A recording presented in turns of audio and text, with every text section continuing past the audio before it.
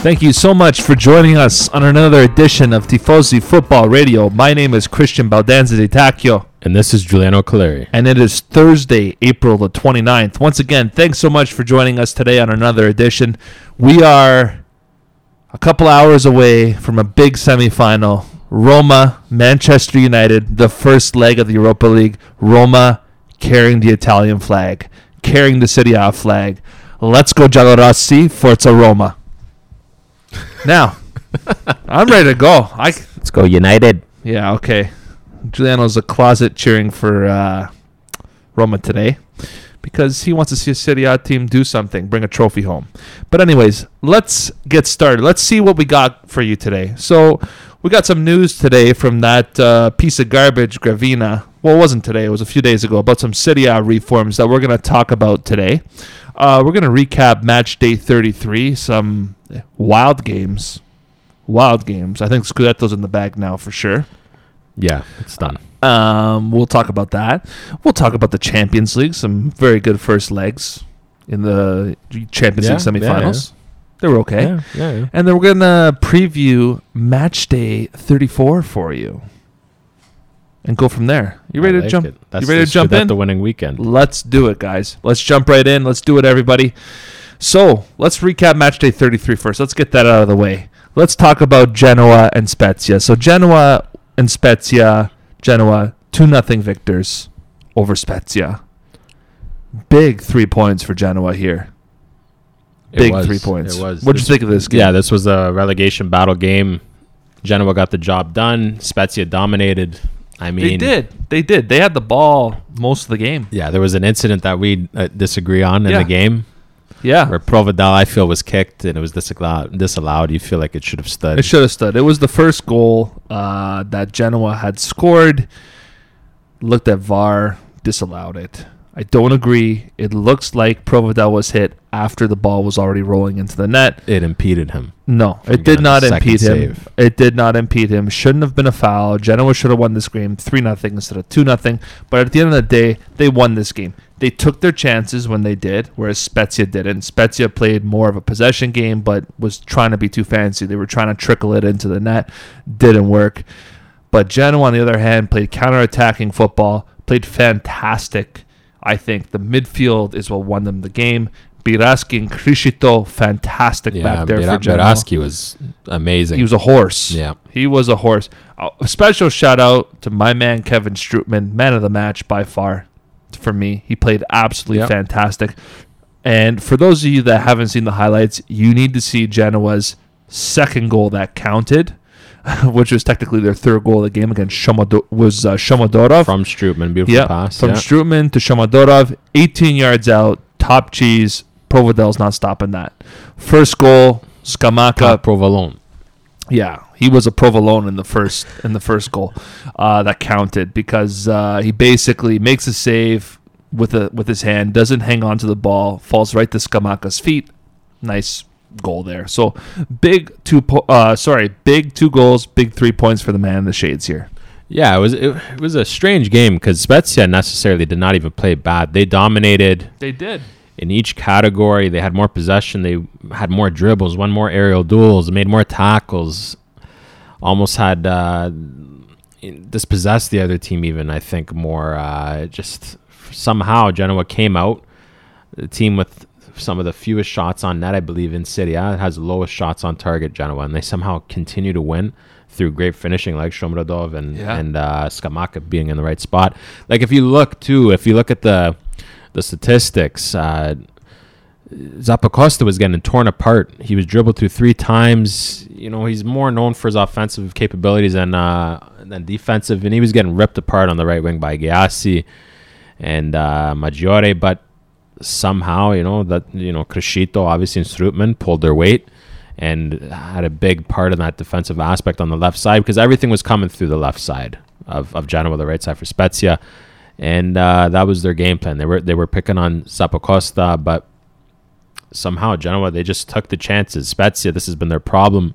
Unless first it was Galabinov, and then it was Nazola. Now the goals have kind of dried up, and no one's scoring for them. So that's where their struggles are continuing, but huge 3 points. Yeah, This very dangerous. secures Genoa out of that bottom three. Well, I mean, Genoa are only 5 points above the bottom three right now. They're 5 points above of 18th place here, and but it was a big 6 point game against a team that's in there. Point right? game. Yeah, Spezia now only 2 points above safety, so that's huge. That is scary if you're a Spezia fan. I mean, it's been a dream season to be in Serie A for the first time ever. Anyway, trying to secure status for a second consecutive season in the Serie A. But yes, seems like they are crawling to the finish line here, but they need some results now. Yes, they do. Some crucial games coming up. But let's move on to the next game here. We basically saw a preview of Serie B fixture for next year's season in Parma Crotone, and it was actually a really exciting game. Pretty exciting. 4-3 Crotone. Parma now surely done. Crotone basically just dragged Parma down to Serie B with them with this win. And you know what's amazing in this game? Crotone played fantastic, scored some incredible goals. Juanas, Simi played fantastic. Junior Messias smashing the crossbar too in the first half. And then on the other side, I don't know. I mean, Cornelius played really well, set up 2 goals. Gervinho coming on, scoring. Hernani scoring. Mihalia scoring. Here's the funny part, though, with this game. And you can see Cosmi's reaction. Crotone just cannot hang on to a lead for the life of them. They went into halftime up 3-1 on Parma, and within the first 8 minutes, it's 3-3 in this game. What'd you think of this game? No, it definitely was definitely a great, exciting bottom of the table relegation game, Serie B, whatever you want to call it. It was a great game. Very poor defensively from both sides. The one-on-one defending in this game was atrocious.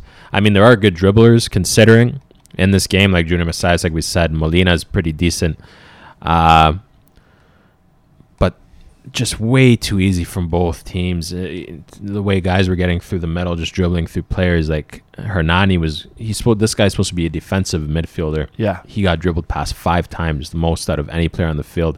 5 times, which is just unacceptable for... I know Brugman's really the defensive midfielder in this formation, but, you know, as a midfielder, if you're getting beat on your one-on-one battles, it leaves a gaping hole and it leaves the center back stranded and they get ran at, right? And then on the other hand, you have Crotone, same thing. Magayan, Kofi Gigi, they both got dribbled through respectively 3 each. They got drilled past 3 times both. So it's not the defense. This is why both teams are going down. Their defensive capabilities are not the greatest. It's let them down. But both teams are loaded with offensive talent. Cornelius again picking up 2 assists. It continues the heading assists. They found something there. Mihala scores another great goal, but the quality just between Simi, I think this is his 11th straight goal. The guy's been on absolute fire. Another penalty. And Adam Juanas, who you mentioned, phenomenal. The guy looks... someone's got to go for him. He's good. He's one of the best, most technical players in this city. Juanas is gone. Junior Messias is gone. And Simi are gone off the squad. Hands down. Those guys are not going down the city to be with Crotone. There's no way. Yeah, and Junior Messias, I think you just said him. Oh, yeah. He has to go. Amazing dribbler on the ball. This guy plays as a center mid, was playing as an attacking midfielder and a forward to start the season. Dropped into the right center mid position in a 5 flat midfield. This guy had 6 dribbles from the midfield, from the right side. Just ran through everybody. This guy is a talent that needs to be bought up ASAP. I think could add some good depth to any aspiring team in Serie A. Yeah, absolutely. So congratulations to Crotone. That's a big, solid win for them. Parma just looked flat-footed. They've given up on the season. They just look terrible. So that was an early preview of 2 fixtures that will be happening home and home in the Serie B next year. Let's move on to the next game here. Sampdoria Sassuolo. We predicted this was going to be a snooze fest, but Sassuolo edging out Sampdoria here with a big 1-0 win. Domenico Berardi, beautiful goal, bicycle kick.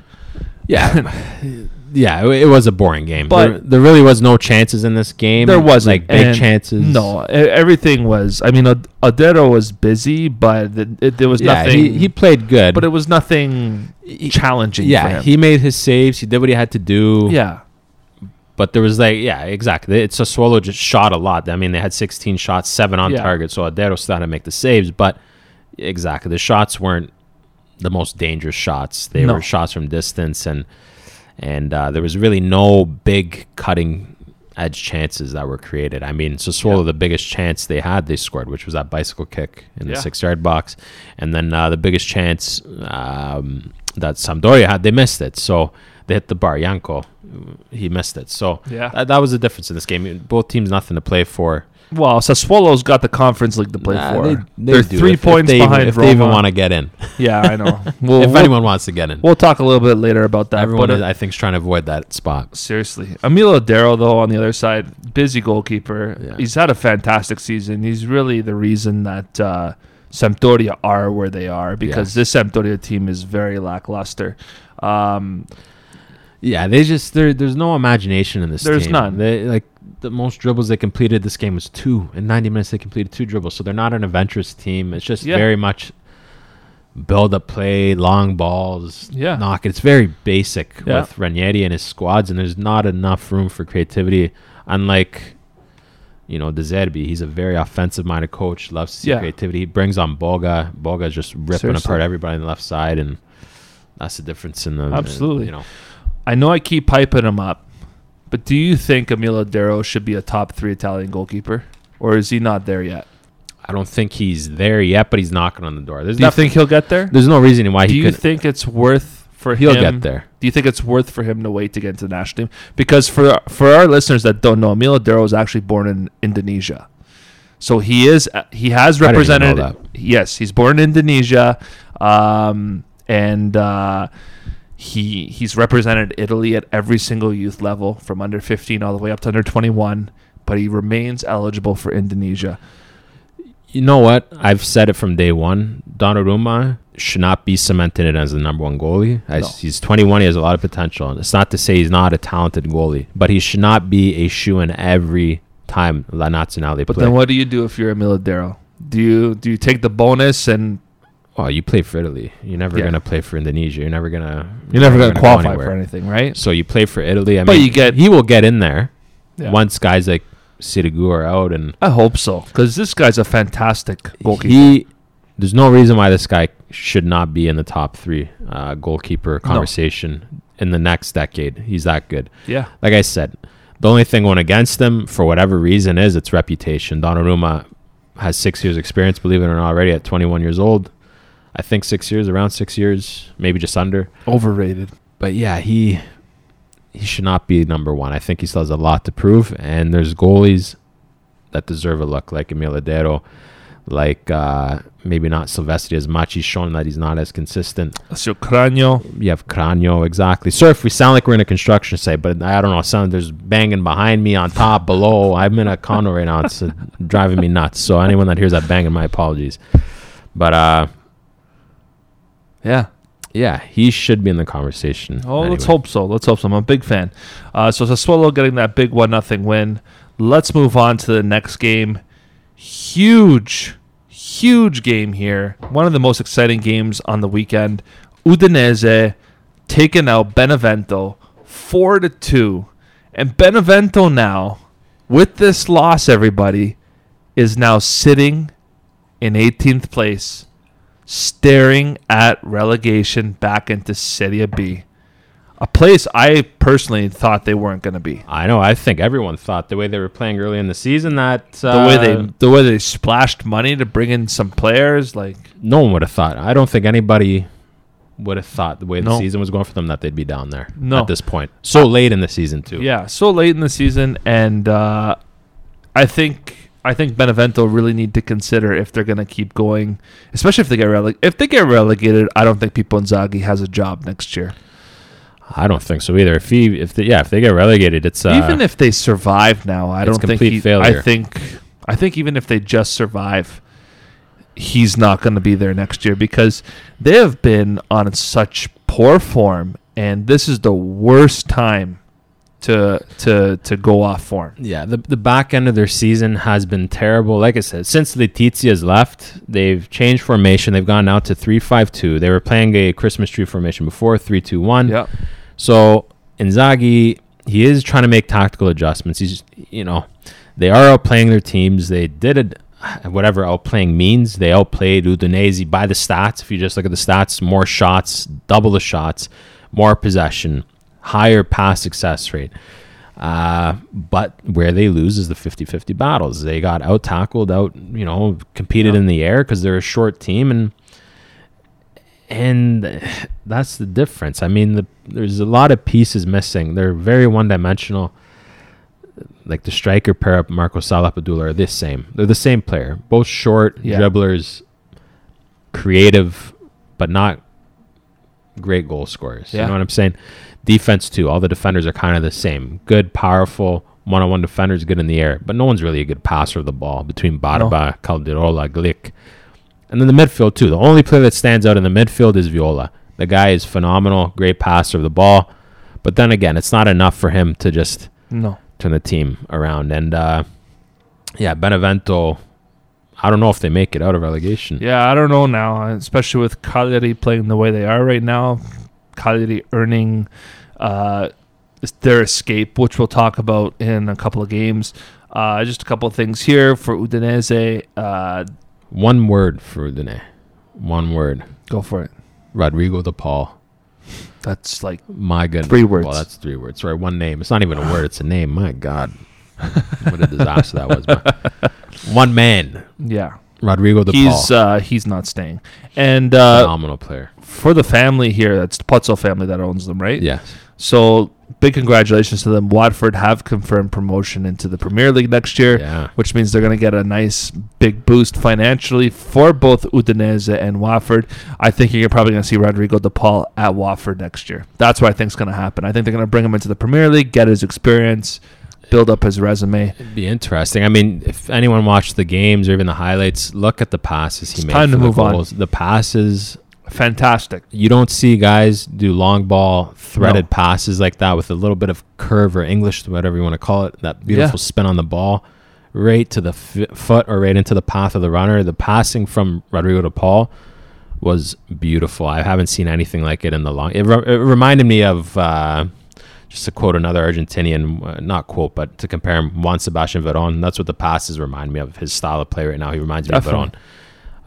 So he has been, for me, the best player in Serie A this year. Yeah, he's been fantastic. It'll be very interesting to see what this Udinese team looks like next year, because a lot of these players are on their way out. Yeah, a lot of potential. Like, they're not having the greatest season, but it's a team with a lot of potential that has to find its identity. And absolutely, it's a strange team. It's a very strange team. It's a very strange team. So we'll see. I mean, we'll see what happens with them. I know there is some rumblings. We already talked about Juan Musso moving on to either an Inter, Roma, or something like that. Anyway. But there's also in the news Kevin Bonifazi rumored to go to Roma next season. So that might be a good pickup for Roma. Big fan of this guy, so for Roma. Wish him well. And listen, Kevin Bonifazi and Gianluca Mancini, you got your defense right there. I'm joking. It is a good sign. It's a good sign. It's a good sign. So we'll see what happens. But let's move on here. Let's quickly get through this Inter Verona game, because the best team. It's really not the best. It's really not the. They're playing so ugly and so boring, Jules. The best team in Serie A. They're not fun to watch. It's a marathon. They're not fun to watch now. They really aren't. They were fun in the beginning. Now they're just playing a nice, even keel, balanced game, trying to scrape the win. But I don't even know as an Inter fan you can watch it. There's nothing exciting about this. I'm not going to lie. As an Inter fan, I was sweating. I'm like, if they drop this game to Verona, and this was before the other 2 fixtures occurred, so they just threw away the entire season there. But I was thinking, if they drop this game to Verona in another draw, and then Milan and Juve were both to win, and Atalanta obviously won, the pressure Inter would have, faced in the closing weeks of the season would have been immense. And I thought they would have faltered 100% if they dropped this. But thank goodness the man, Darmian, pops up with another clutch goal. Yeah. This is another clutch goal by this guy coming off the bench, left side. He's proven to be a steal right now. Beautiful goal. He finishes like a striker. Silvestri If anyone saw the goal, Silvesti's planted. He's kind of waiting to see. It's a wait game to see who goes first. Is it going to be who makes the first move? Silvestri, does he show where he's going to go first? Does Darmian show up? So what happened was Darmian's about to shoot. Defender's coming in from Darmian's right. So Silvestri naturally thinks, okay, my left as the goalie's covered. I'm going to cheat a bit to the right. Darmian spotted it, slotted it on the right side. The defender should have done better to block the shot. Silvestri was beat, and it just went into the... It wasn't even in the corner. It just snuck in, kind of middle of the net, because he was patient, and it was a beautiful finish, and that was the difference. They were pretty even, and then in all stats, Inter dominated the air a little bit more. De Vrij, fantastic. Again, this guy is showing his quality as one of the best Dutch defenders in the world, up there with Van Dijk and De Ligt. Probably doesn't get the credit he deserves, but on the back end of the season, when Inter is not scoring as many goals, it's thanks to guys like him that they're keeping the clean sheet. So that's the one thing. Again, like you said, the only really bright spark going forward was Hakimi. Otherwise, it was pretty drab game from Inter. They didn't really didn't do much. No, they're playing. But what the problem was up to this point, Inter's been playing scared. They're not playing to win the title. They're playing not to lose the title. Yeah. So it's the mentality. But now that it's pretty much done, you're gonna see now. I feel like a more carefree Inter. The pressure was definitely getting to them though. Yeah. Well, we'll see what happens. On the other end, Hellas Verona, not much to say there. They're just they're terrible run. They've confirmed Serie A status. They're not going for anything in Europe anymore. So. It's a drab. It's a drab ending to the season. For it them. is. They created chances. This one, Barak had a big chance. The second one I can't remember, but they had two big chances in this game. And if you have better finishers, Inter would have lost this game. Yeah, because they did create better chances than Inter. So, Hellas Verona, that's what they're lacking. Is that forward? We've been saying it from day one. Lasagna's not the man. He's team. Garbage. If they can find, I'm surprised Kalinic doesn't get more time. But if they can find a guy that scores, Hellas Verona be more of a threat. Yeah, absolutely. So, that being said, let's move on to the next game. Super Team Juve tying Fiorentina 1-1 here. 2 points drop for Juventus here and are really in grave danger of not qualifying for even the Champions League because that's how much they suck this year. Watching this game... I think Juve at the end of the day, they dominated. Fiorentina came out, played a counterattack. That's what they do. Vlahovic, a beautiful Panenka on Szczesny. It was a beautiful goal. For those of you that didn't see it, check out that penalty. Totally fooled Szczesny. Szczesny's already had a way that he was going, and Vlahovic exposed him. And then on the other side, Juve tying with Alvaro Morata goal. It wasn't as nice as people think it was. I think Dragowski should have got to it. No, I think that. No. I'm going to tell you right now. Dragowski went way too early. He got way too happy, way too early. No, but that's what makes the finish beautiful because Morata, he didn't just smash it like guys do. He purposely took speed off the ball. He did like a change up. Sure. He didn't blast. He just does a beautiful little chip, top corner, pure placement. That's what Dragowski, he's thinking he's going to smash it. He cheats, he jumps, and as he can't get to the ball because he's falling, because he's hit his peak in the jump, and he's falling, and the ball's still going sailing up. So as Dragowski's falling down, the ball's still reaching his peak, and he just fingertips it. Not enough, goes top corner. I thought, for me, that was one of the nicest goals of the weekend, I thought. I thought that was a really good goal. Don't agree. I think as a goalkeeper... Dragowski, especially when your guy is out that far, which made it even nicer. That's you have an extra second or two to think about it and wait. You do, and that's why, especially a guy that's the size that he is, he's a monster. He went up way too early. He jumped way too early. Got way too happy. But I think it was the speed of the shot that tricked him. That's why. No, I don't think so. If he hits a bad read. If he hits that, well, it was a bad read because of the shot. If he hits the full pace, Dragowski gets a finger to it and hits it over. But because he's changed it up, Dragowski is like, oh shit, I'm falling down, and he's beat. No, I don't agree. It's poor on Dragowski's end. So, but that salvaged a point for Juventus here. What did you think of Juve's? So Pirlo introducing the three-man back again, three-man defense. Bonucci, Chiellini getting brought back in. De Ligt replacing the Barzagli role on the right center back Yeah. position. Quadrado on the right wing There you back. go. And Alexandra on the left wing back. Bentancur is the anchor. Ramsey, Rabiot is the Didn't kind of look good. Mezzalas. Didn't look good. Dybala was Ronaldo- crap. Dybala, Ronaldo was non-existent. The $100,000 a week guy, Mr. Ramsey, was awful. 400,000. $400,000 a week. Holy cow! Yeah. That's poor business right there. That's poor business decisions right there for you. The one thing I want to talk about, though, and I'm not going to nitpick about this long, I just want to make this mention. When they had to look at that handball for that penalty, for that Vlahovic scored the Panenka, it took so long for them to confirm the penalty, and I don't understand why. Because you could see, it was Chiellini, right? His arm is already up. Why did it take so long? That's 2 seconds to look at. Is it because it's Juve and you're trying to find a way not to award the penalty?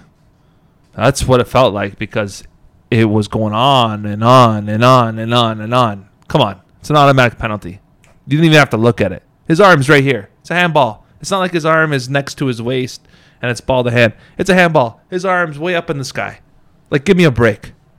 Just award the penalty. Stop wasting my time and stop wasting everybody else's time spending 10 minutes looking at the friggin' every angle. Every angle, you see his arm up, up, up, up, up, up, up. Even the announcers are saying, just award the penalty already. Holy cow. So that's all I really got to say about that game. Yeah. I mean, Juve, Ronaldo, Dybala quiet again. Dybala, rumors are he's gone. If Juve don't make Champions League, he's out. He's gone. Because they can't afford the wage bill. Same with Ramsey. He's going to be gone. But they're not worth the wage bill. They're not worth No, I it. know, Just but- go. Just Yep. go. Just go. You're not worth the wage bill. Go. Get out. That's what Juve should be doing. Get out. Smart business decisions. That's what they need to be making. But it's constantly poor. Yeah, I understand 100%. Putting guys like Ramsey on 400,000 plus a week is That's it's why not they're in the good. position they're in. Yep. Right? Yep. Okay. Are we done with these clowns? Not yet. I just Okay. want to say Quadrado, he was a great outlet for the Juve attack. I thought he did great. Some great work. I think he was involved on the Morata goal, if I'm not mistaken.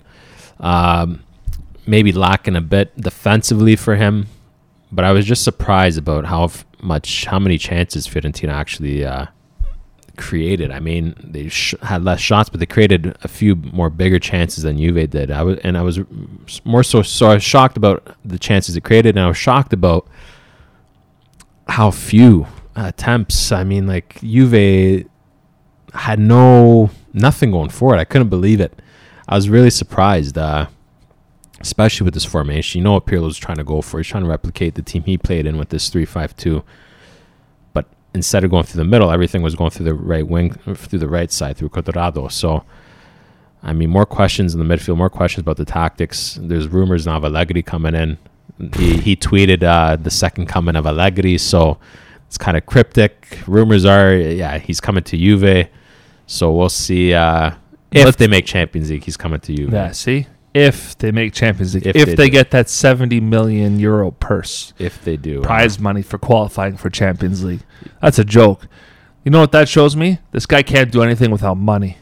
That's what that shows me. interesting. If he's the coach, if him and Conte, it'd be interesting to see them battle. if he's the manager that everybody says he is, he can turn this Juve team around, Champions League or no Champions League. So, but Let's see, but he's not coming unless they get into of Champions course League. he can. He thinks he can pick and choose. Anyways, And that means Paratici and Nedved too. Rumors are on the way out. They're in their final years of their contract. well, I would be with those kind of stupid decisions they've been making over the years. So, let's move on to this game now. Roma dropping to Cagliari 3-2. Let's go through it quick.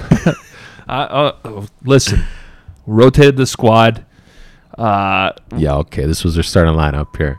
This is definitely not their starting lineup.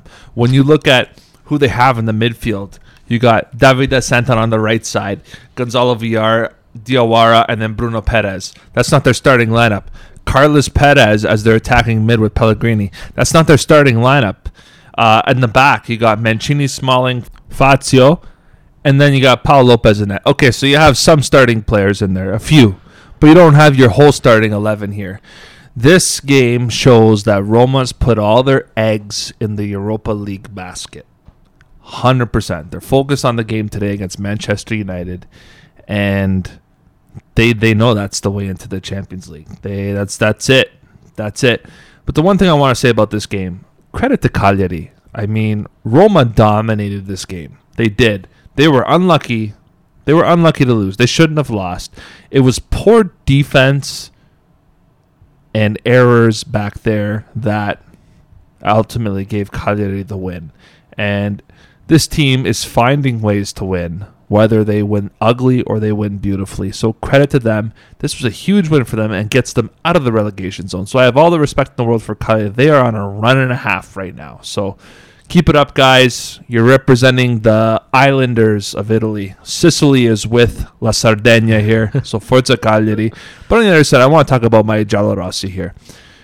Again, I hope you got all the mistakes out in this game, pal, because that third goal, again, it's a header from Joao Pedro. But if you look at it, it's on Pau Lopez's near post. He's right there. And it goes, like, as a goalie, as a goalkeeper, you shouldn't be letting anything in near post. Almost ever. The near post is Pau Lopez's weakest part of his game, with his footwork as well. Like, it is, his near post coverage is atrocious. It's atrocious. And what am I going to say? We lost this game. We're sitting in 7th place in the Europa Conference League spot, 3 points above Sassuolo. I don't know if Roma want to be in the Conference League. We were talking about this earlier. You might as well just bow out of the Conference League and just focus on rebuilding your squad and rebuilding and getting back into the top 4, because that's where Roma need to aim next year. Realistically, this year was a year of transition. That next year is the year where we are going to expect top 4. But Roma, again, they are where we expected them to be, 7th place. They might drop down to 8th because who wants to play in the Europa Conference League, the 3rd tier European tournament? Nobody does. Remember the UEFA Intertoto Cup where like Chievo used to play? Nobody cared about that tournament. What does Roma care? It's one less fixture for them to worry about. So it gives them an extra day's break where they can focus on Coppa Italia and the Serie A next year. The Europa Conference League is for teams like Sampdoria, teams like that don't get European experience all the time. This is Europe. This is nice. Roma don't belong there. No, they don't. We don't want to be going to Azerbaijan or Baku to play some team that won the Azerbaijan league. Like, we don't want to do that. We're Roma. We deserve to be in the higher tier. San European Marino of tournaments. Serie A, top 17. I don't think so. Listen, if these guys pull off something today, then I will take that loss. No problem. No problem at all. And the other thing is, with rumors, it looks like Sarri's coming in. I know we've been saying it for weeks. It looks like Sarri's coming in. I'm starting to accept it more and more. Go. But I know Paulo Fonseca is going to. He's going to leave. Yeah, and I hope mistake. I think it is a big mistake, but I've accepted that Sarri's coming in. Yeah.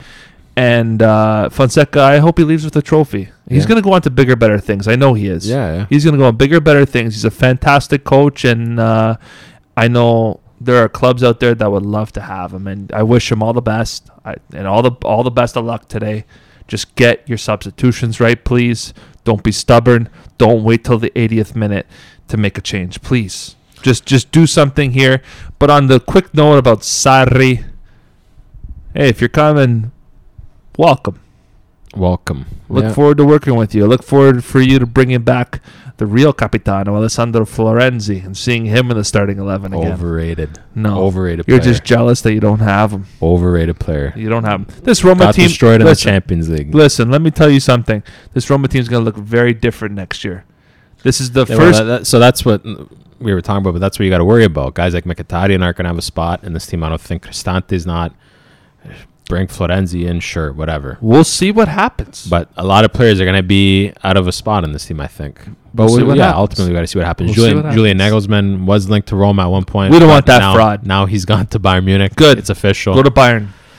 But Cagliari two world-class performances by Joao Pedro and Yeah. Razvan Marin, the Semplici. Romanian. Semplici putting on a run and a half with this Cagliari team. Yes, and Diego Godin So big ups to them.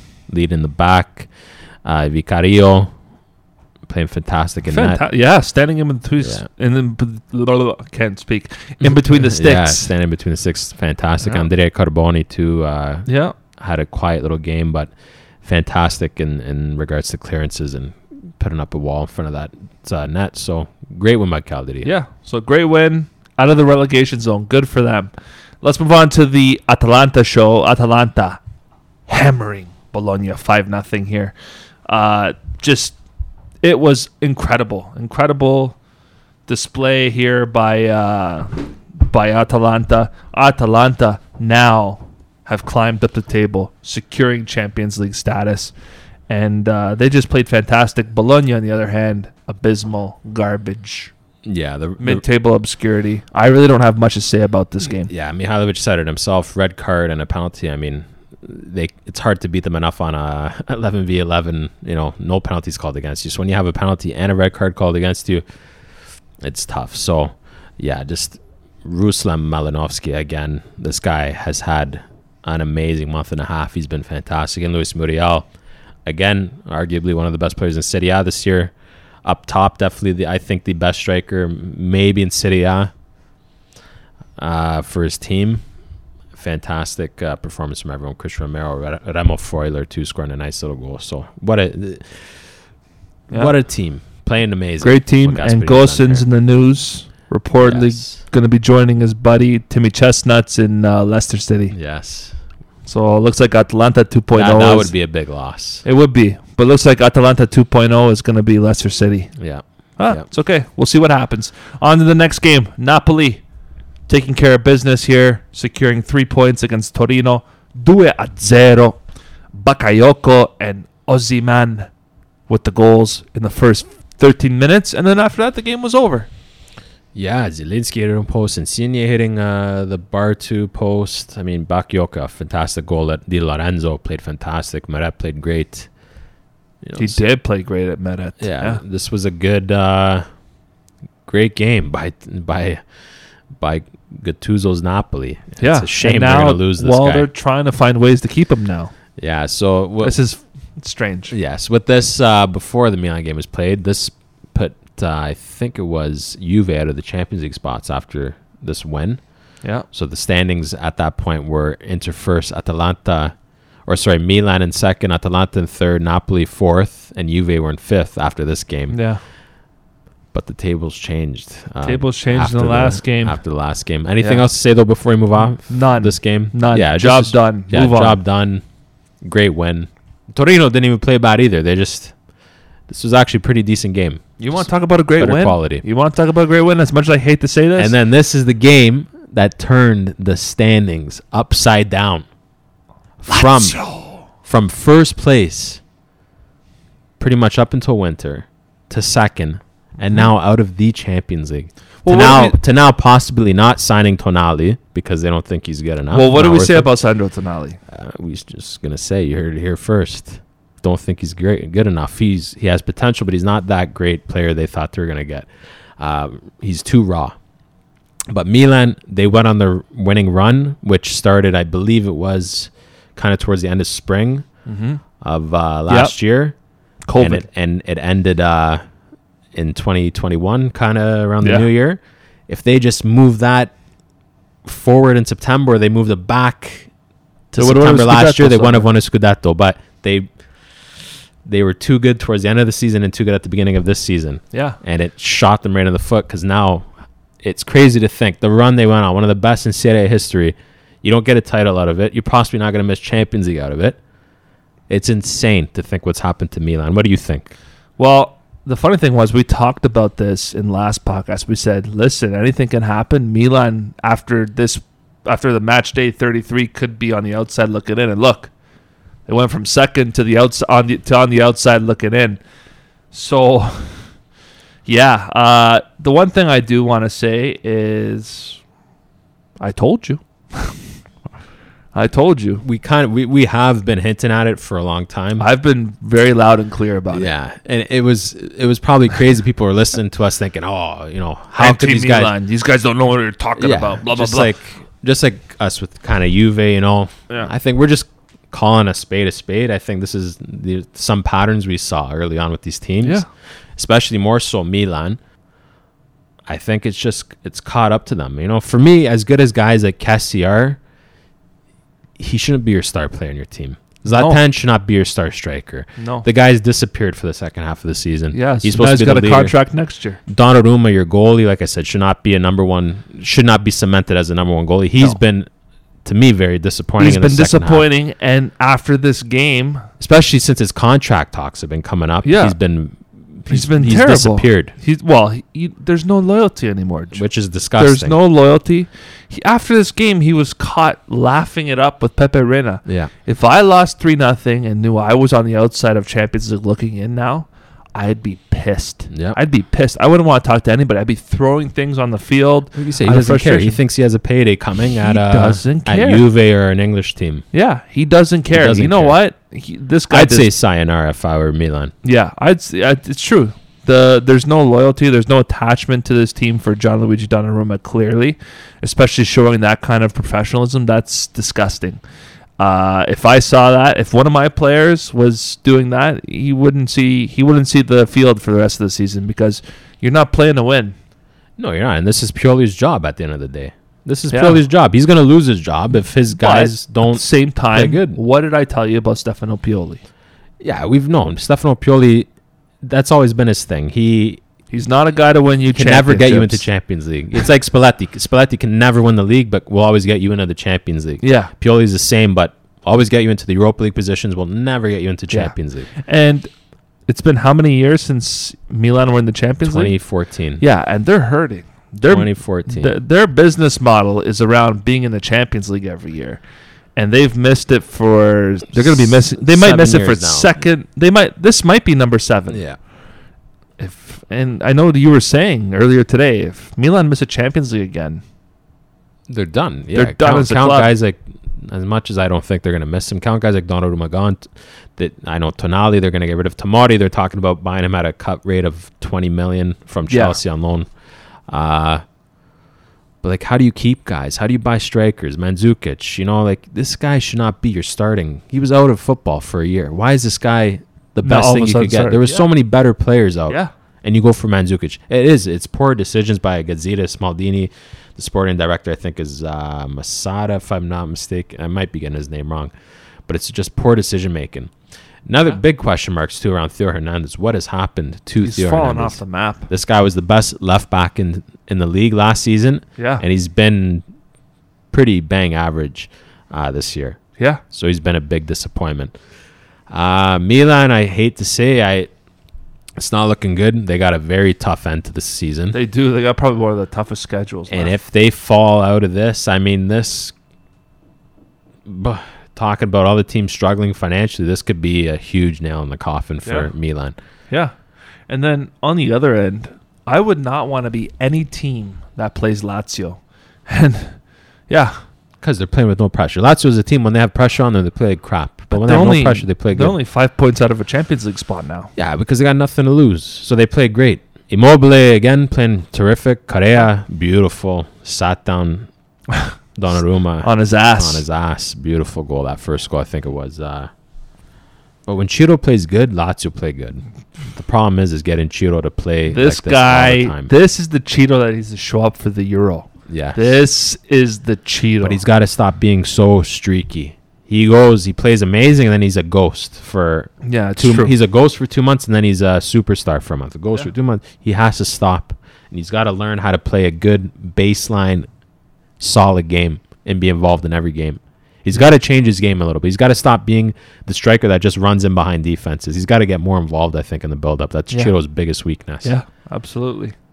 But, Pepe Reina, massive game. Best goalie probably this weekend, and Donnarumma's laughing it up with him. Yeah.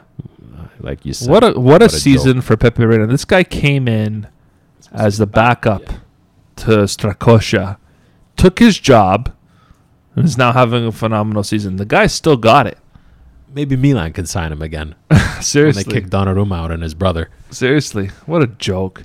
Anyways, let's take a look at the standings here after match day 33. So Inter on top, 79 points. The closest team behind them is Atalanta, 68 points, second place. Third, Napoli, 66 points. Fourth, Juve, 66 points. Fifth, on the outside looking in, Milan, 66 points. Sixth, Lazio, 61 points. And in that Europa Conference League spot, Roma, 55 points. Let's take a look at the bottom. It's been 19th and 20th for the whole season. Crotone in 20th. Parma, 19th. See you later. 18th place, Benevento, 31 points. 17th place, better head-to-head, Cagliari, escaping right now. Right now, are in safety, 31 points. Torino, not out of the woods yet, 31 points as well, in 16th place, but better head-to-head records. Spezia, not safe yet, 33 points. And dare I say it, this team is not safe yet. Fiorentina, 34 points. And I think that should be good. I think that should be good. I'm not going to go any higher. But the race down there is tight. Yes. It's very tight. So that sums up match day 33. That sums up the standings for you.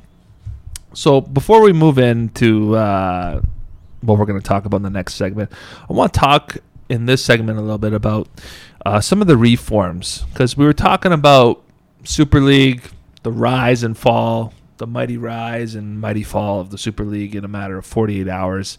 And we were reached out to by a lot of our listeners about our reaction to it. So we appreciate the support, appreciate you listening to our opinion on the Super League.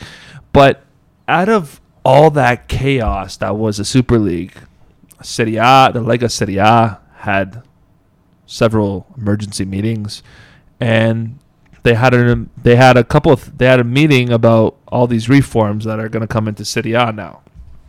So there's a few of them that I agree with. There's a few of them I disagree with strongly.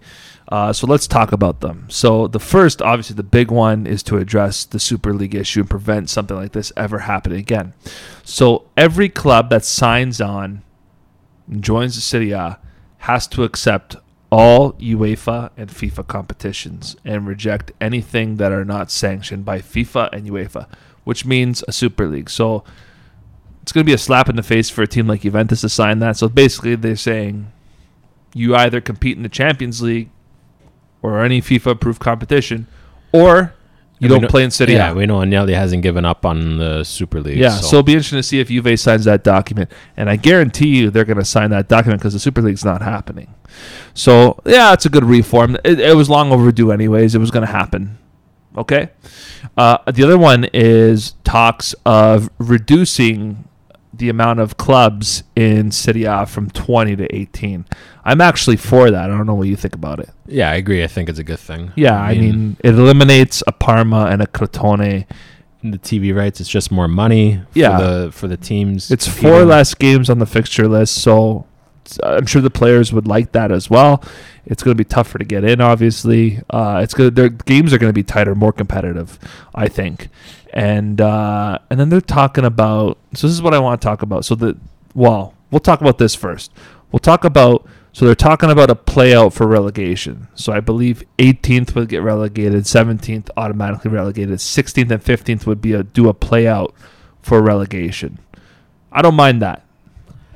That I don't like, because I think the league table should always take precedent. I think the league table, 15th and 16th, they're around the same anyway. But for me, the league table should be set in stone. But if 15th has a 7-point difference between the team below them, is that fair? How often does that happen, though? I'm just saying, if it does happen, though, is that fair that they go to a playout? I mean, they should be good enough to win in the playout regardless. But I like the German model better, where the third last place team plays the Bundesliga second division team. Third place. They play a playout. If the second division team is good enough to beat the third last place Bundesliga team, then sure, go in. I like that playout, but I don't like this playout. I like that. I don't like these playouts. I like that, but then you would ruin the whole playoff race in Serie B. Yeah, that's the problem. You would and you wouldn't. You could have a What's the point of the playoff then? You could have a playoff for third, and then the third gets the chance to. But That's another step. But I don't like playoffs, period, for promotion or to get into Champions League positions, which is also what you're going to bring up. Yeah. So I won't talk anymore about it. But I don't like playoffs, period. Okay. For relegation, it's okay. We'll get right into this now then. So I don't agree with this for Serie A, but I like it for Serie B. I like how it currently is for Serie C. But Serie A is saying they want to bring a Scudetto playoff. So it's something like the top 8 teams. No. Yes. Hands down, no. We don't agree with it. It's a joke. It's too North American. If you look, and we'll give you the perfect example. We've said it a million times. We'll say it again. If you look at Major League Soccer, this is why it's not taken as seriously as other leagues. And it really isn't. Here's the reason why. You have MLS Cup, which is basically, it's a playoff system. It's a regular season with a playoff. And the regular season means nothing. You win the Supporters Shield, it's nothing. It's a plate. There you go. Congratulations. Here's a Supporters Shield. Being the league champion, being number 1 after a full season should mean the world. And that's what it does in European soccer, or European football. That's what it means. It means the world. Everywhere. South America, any too. league. Yes. Except the MLS. So nobody cares about the regular season. Everybody cares about the MLS Cup. It's not the foundations that football was found on. That's right. That's right. Winning the league is the biggest thing. Then you have your cup competitions, which are like your playoffs. That's why the FA Cup used to be huge. Coppa Italia, which still has some prestige about it. But those were beautiful because they were a different type of competition. It was a knockout game, which anything can happen in a one-off game. Serie A is not a knockout. Yeah, it's a league. The league is a different thing. Yeah. It's a different animal. Definitely. Right? You can, like Inter, they've had 3 different stories, for instance. Yeah. The way they've progressed through the season. You don't get that with the system they want. No. That's, I disagree with it. No, I disagree with it in Serie A. Why should, for instance, if that why should Sassuolo in 8th, Roma at 7th have a chance of winning the Scudetto? No, I agree with you. Right? I agree with you. A Scudetto's it's a prized possession. I understand that. I agree with you on that. First division, it shouldn't be there. But when you look at the second and third division, the way they're currently structured, it creates an excitement because someone who's watched the second division, don't ask me why, for a number of years, and follows the third division for a number of years, this is the thing. When we didn't have the playoff in the Serie B, and it was only 1, 2, 3 go up, it was boring after halfway through the season because you knew who 1, 2, and 3 were going to be because they'd run away with it, and then you have all these mid-table games that mean nothing. They mean absolutely nothing. Now you have first and second automatic promotion. I like that. I get that. You don't have to go through the playoff race. But then you have third to like 9th or 10th or whatever you want to call it go into this playoff. So you have a team like Frosinone that are hovering like 4 points above relegation, but yet 5 points out of playoff, playing for their lives. It creates excitement up until the final day for the second and third division. There is not a lot of appetite or viewership for the second and third division right now, but it's the second division. Doesn't matter. So it shouldn't have that. I mean, we touched on this. We touched on this on our drive to work. The reason I don't like that either, these playoffs for getting a chance to finish third if you finish in 8th or whatever it is in Serie B, I don't agree, because this is why you see a lot of teams going bankrupt in Serie B. Teams, they plummet down the tables because they're gambling and banking on a one-off performance, just get in the top 8, loan out whoever you can get, try and get these players in, make a mishmash team, and then if it doesn't work, you fall apart and you plummet right down to Serie D. How many times do you see teams try and do that? They try and that's why we say when you go through Italian promotion, you got to go 1-2 punch from C to B to A. If you don't get it in that second punch, if you don't land that second punch, you're gone, because half of your team is loan players, guys on the end of their contracts. It's very hard for these teams on their budgets to retain players because they're not trying to build teams on solid foundations. And this is the example we made with Roma. Roma, would you prefer getting into the Champions League through Europa League and then getting spanked in the competition because you don't, let's face it, they don't have the team to compete with the Champions League teams? Or would you rather year in, year out, you finish fourth, you build a good team that is constantly competing to fight in fourth, and then you actually have a chance to do something in Champions League? Or, like I just explained, do you want to just, let's get through these 3 games? Of course, the payout's going to be good. The payout will be good. You'll benefit from it in 2022 once the competitions play through. But you're not building the team. So what? You get there the one time, and then you're going to be, fighting in 7th the next 5 years after? How about you build the foundations, get there so that you're steadily clawing away, trying to get into the 4th? And I think that's the way it should be. These one-shot, high-stakes gambling, finish 7th, get a chance to at the big show, I don't think it's the proper way of doing things. I think teams take too much of a gamble because the prize is huge. And I just don't agree. I think it just doesn't allow for steady growth in the sport. And I think it just promotes bad business practice. And that's why you need someone in there. I think that's the problem with Serie A football and football in general on the grand scale. I think you need to have somebody in there that understands what the risk is. Just because you have such a big prize out there doesn't mean you work around what that prize is. You build up towards it. I know, but the problem is people are naturally going to take the path of least resistance. It's easier for me to go and do that route as opposed to building, because it takes a lot of work to build a good team. I disagree. It takes a lot of things coming together. But if you go splash the cash, and this is the problem with modern football, if you go, not that Roma's going to do this, but for instance, if I'm a team that can afford, I'm going to go splash this huge amount of money because I know I'm going to get Champions League. So I'll use Roma as an example. They know, say they win Europa League, they know they're going to get into Champions League. They look at their track record. Okay, we're going to have this much surplus. Let's go finance a Haaland. Spend 100 mil because we can afford it. For that 1 year, you can afford it. So they go splash, and then bam, they bust, and they don't make Champions League. Then what? You get into the situation all these teams are in because you're not slowly building like an Atalanta have done, using their youth system, using smart purchases, selling smart, selling high, buying low. A lot of teams don't do that because it's easier to splash the cash on the big guys, and that's how teams like Real Madrid have got into trouble. You just used it as the perfect example. Yeah. A team like Atalanta. Yes. Atalanta made the Champions League last year, right? Yes. Did they go out and did they splash anybody? But how did they get there? They didn't go there on the back of Europa League. Because they didn't go there on the back of being promoted to get in. They got there because they worked hard to get into the top 4. They did. Which took years. Yes. Almost a decade for them to get to this point. It's a smart business model. Yes. The Atalanta model is a smart business model. Whether you're in Champions League or not, you're not going and splashing the cash.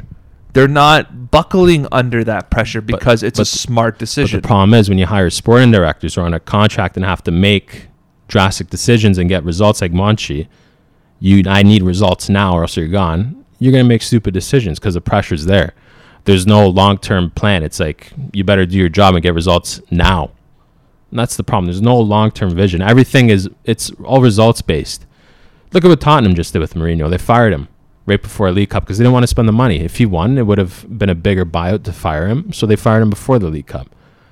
There's no long-term. There's no care. It comes down to the dollars and the results. And teams don't make smart decisions because of these systems in place. Okay. That's just my opinion anyway. I just think you got the wrong type of owners in there that are not in touch with what their club's history is, that are not in touch with the fans. Because back in the day, you used to have owners that grew up lifelong fans of these clubs, right? You did. That knew what their expectation was. You didn't have these North American owners or foreign owners that only know this club globally because of the crest and say, okay, we're going to instantly make them a success. These are owners that are not in touch with the beautiful game. These are not owners that are in touch with the club's history. These are owners that are not in touch with all that. So they instantly look for the easy glory, right? That's just, in my opinion, that's the wrong ownership. I still think you need that excitement. You can still dangle that carrot in Serie B. You can still dangle that carrot in Serie C, which, mind you, is the hardest division to get promoted from. But you give these teams a chance. But it's a trade-off. You create excitement, but you create instability. That's a trade-off. There's a trade-off for everything. So you can take away the excitement, but then it creates stability. So what do you want? Do you want excitement? Because excitement comes with chaos. I want excitement with an owner that knows what they're doing, which is rare. Yeah, it is rare. It's so lost. It's hard to get. It is hard to get. But I want my cake, and I want to eat it too. That's what I want. Nice big tiramisu. There you go. But yeah, anyway, with the reforms, yeah, they're interesting. I just hope if you finish first in the league, I think all fans would agree. You finish first, I agree. You win the league. The Don't relegation touch that. stuff, whatever, they can do whatever. Don't touch playoffs in Serie A. It doesn't deserve to be there. That touches up the reformations for Serie A. So let's move in. Let's quickly go over the two Champions League results for the first legs in the semifinals. Chelsea and Real Madrid playing out to a 1-1 draw. Yeah. I don't know if you guys saw the game, but Pulisic basically undressed the whole Real Madrid defense, made Thibaut Courtois look like an idiot, and scored a beautiful goal. And then on the other hand, Karim Benzema. What a goal that was. Boom, boom, goal. Arguably could have been a foul on Casemiro on the build-up, but what a goal. Karim Benzema is one of the best strikers around. This guy's technical ability is unreal. Timo Werner also missing another huge chance. Marquinhos. Thiago Silva's girlfriend or wife coming out in social media saying, we have a striker that plays for a team that can't score. So that's why we can't win these games, which is kind of funny because Timo Werner has been missing lots of chances as it's been on in the Premier League. Oh, yeah. But Chelsea, the ball's in their court. Huge result for them on the road. Big points. I still think they're going to go all the way. They don't look impressive, but they're very tough to beat. They are. And they got world-class players that can turn it on. If you beat Madrid, it's going to give them a lot of belief because Madrid has been playing really good. You got to give them credit for that. They got guys like Militao stepping up. Cruz has been stepping up. Benzema, who we already mentioned. So they got some pieces stepping up.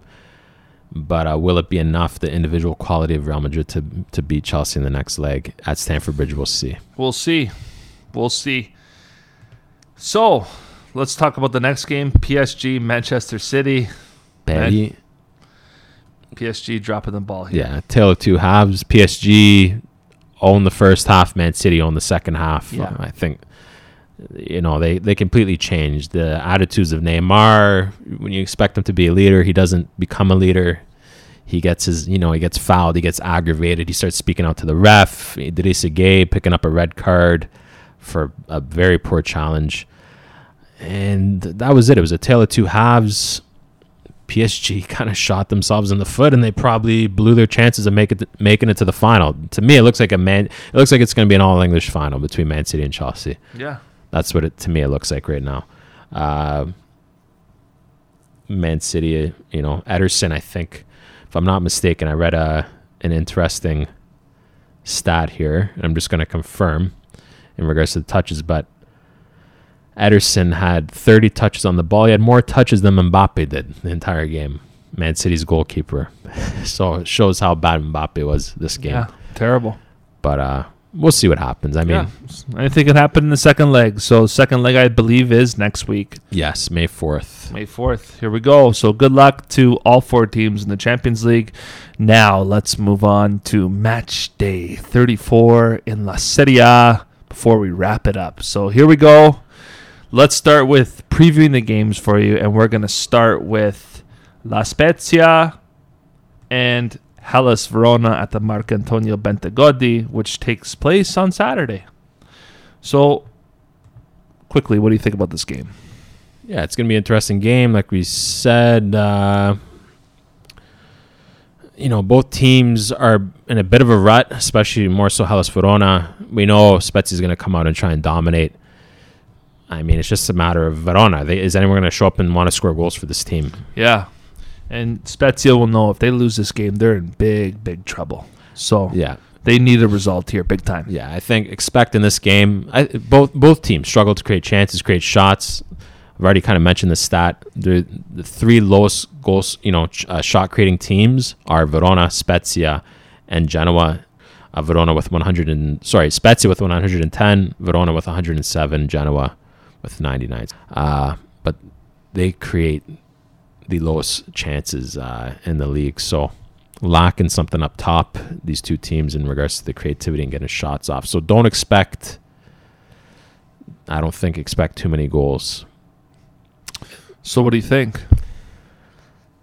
I'm going to lead towards a Verona win, a 1-0 win. I think Kevin Lasagna, he likes to beat up on promoted teams. I mean, he scored 5 goals in 25 Serie A games against newly promoted teams, so that's kind of his thing. He likes to beat up on the little guys, this guy. Just one way he can score.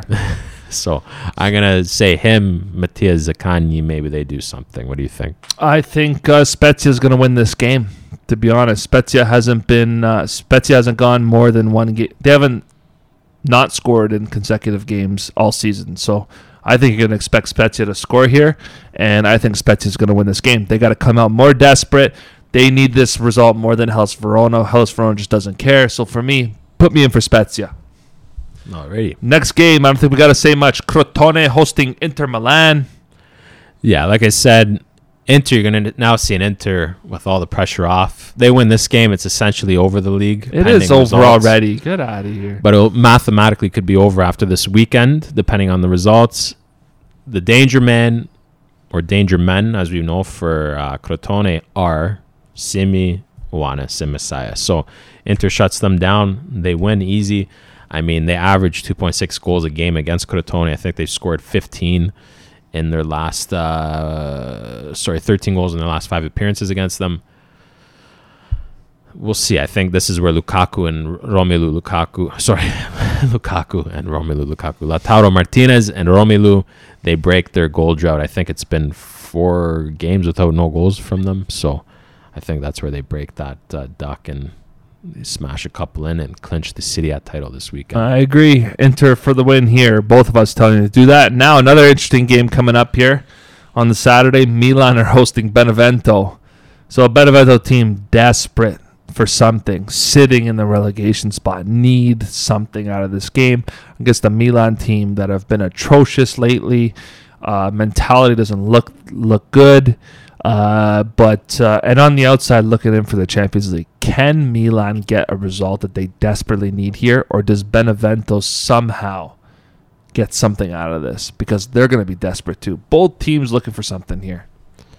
I think for me, Milan got to win this. Benevento, their drop off from the first half of the season to the second half of the season has been crazy. I mean, at the beginning of the season, they were averaging 1.2 points per game. On the second half of the season, they've been averaging 0.6. So it's been halved the amount of points. They've been that bad since the new year. So, I mean, if Milan drop it here, heads go down. They're definitely out of Champions League, but I cannot see that happen. Milan have to beat Benevento. Benevento are just next to Parma, probably the worst team in Serie A right now. Yeah. What do you think? No, I think Milan are going to win this game. They need it more so than Benevento. Benevento deserve to be where they are, especially with the point accumulation, like you just told all our listeners. So they're atrocious right now. Both teams are atrocious, so something's got to give.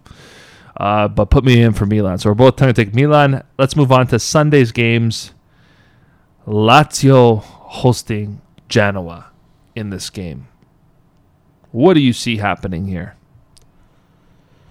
Be interesting. You got two teams in good form, good defensive form right now. Ciro is banging in the goals as well as getting more involved. So Genoa, Lazio, I'm going to lean either a draw or Lazio win. I mean, Lazio got no pressure. Said this is why they're playing so good now, because there's no pressure on them to finish top 4. If they make it, bonus. If they don't, who cares for them?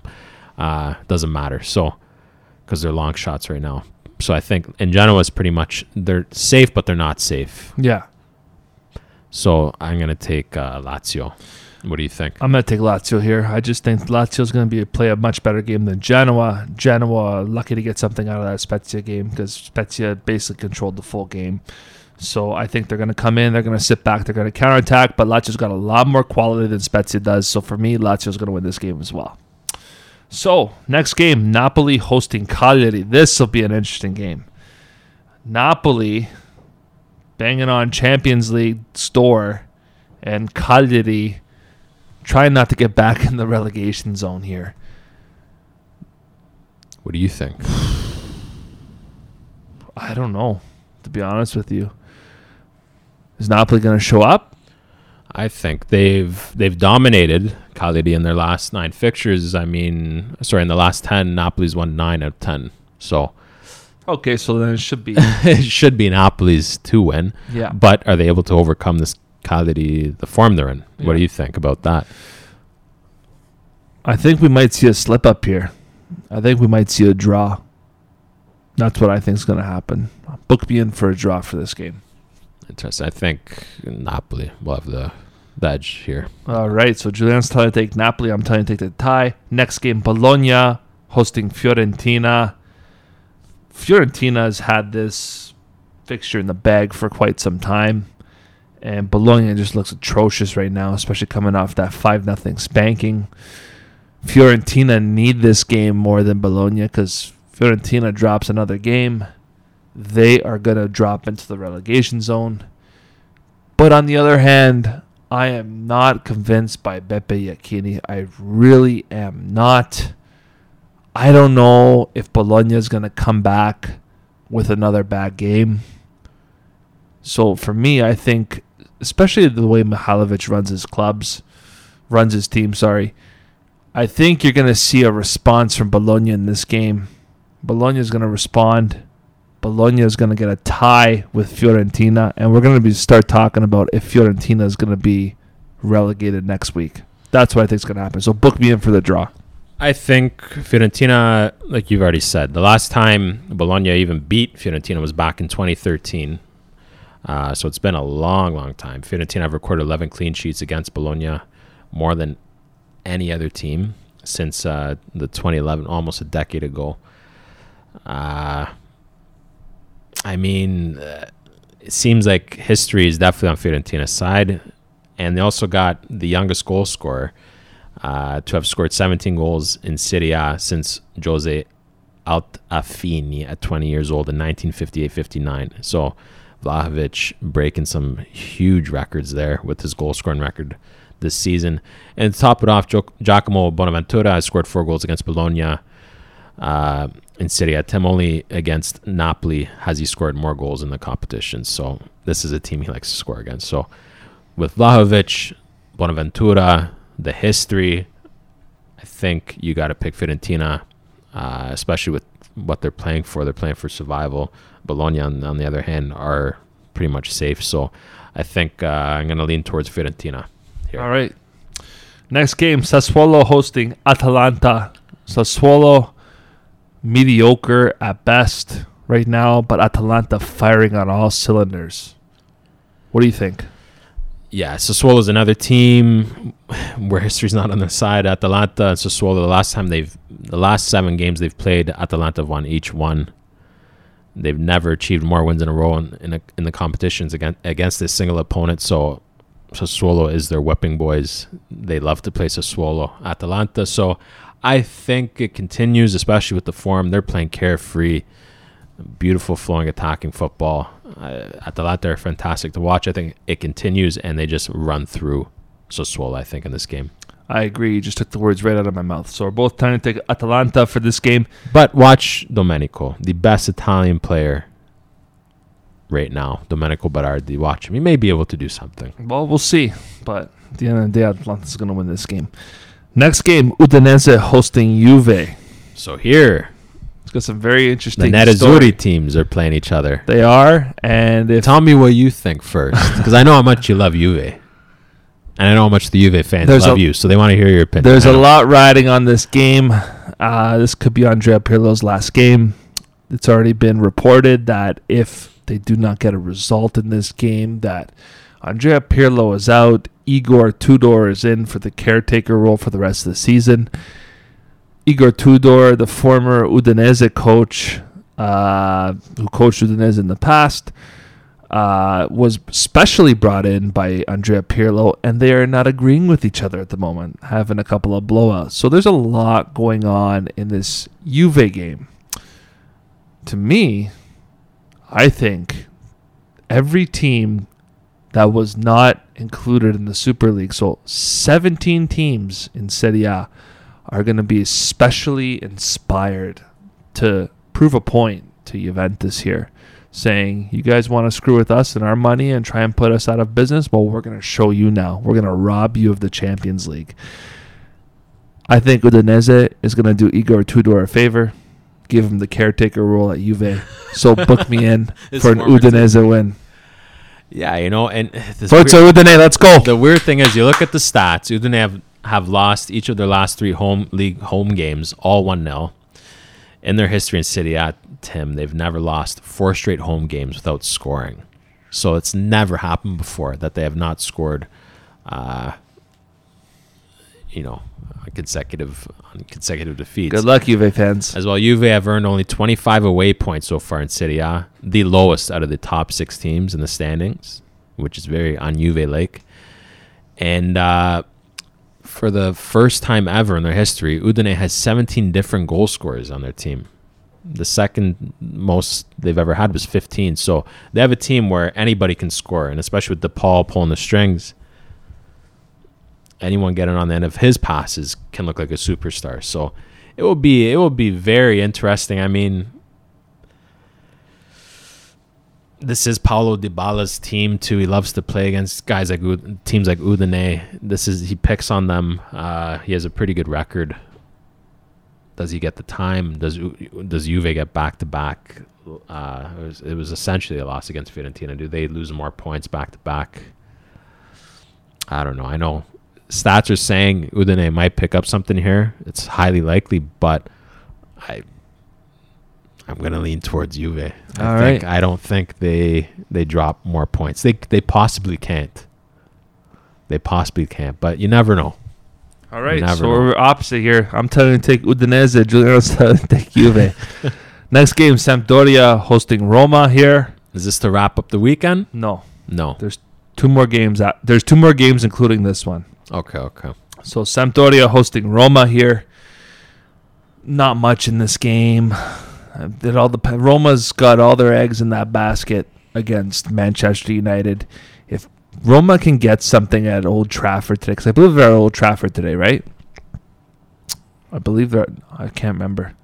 I know it's terrible of me to not know if they're away or home. But if Roma picks up a result in this first leg today against Manchester United, they're going to be focused 110% on the Manchester United return leg fixture. So for me, I just think Roma's going to rotate their squad. Will they scrape out a win? I don't know. Book me in for a draw here. So it's going to be interesting. Roma on the road at the Luigi Fiaris Stadium. Sampdoria have been abysmal at home. And Roma have been abysmal on the road. But listen to this stat. Sampdoria have lost 7 of their last 8 home games to top 7 teams.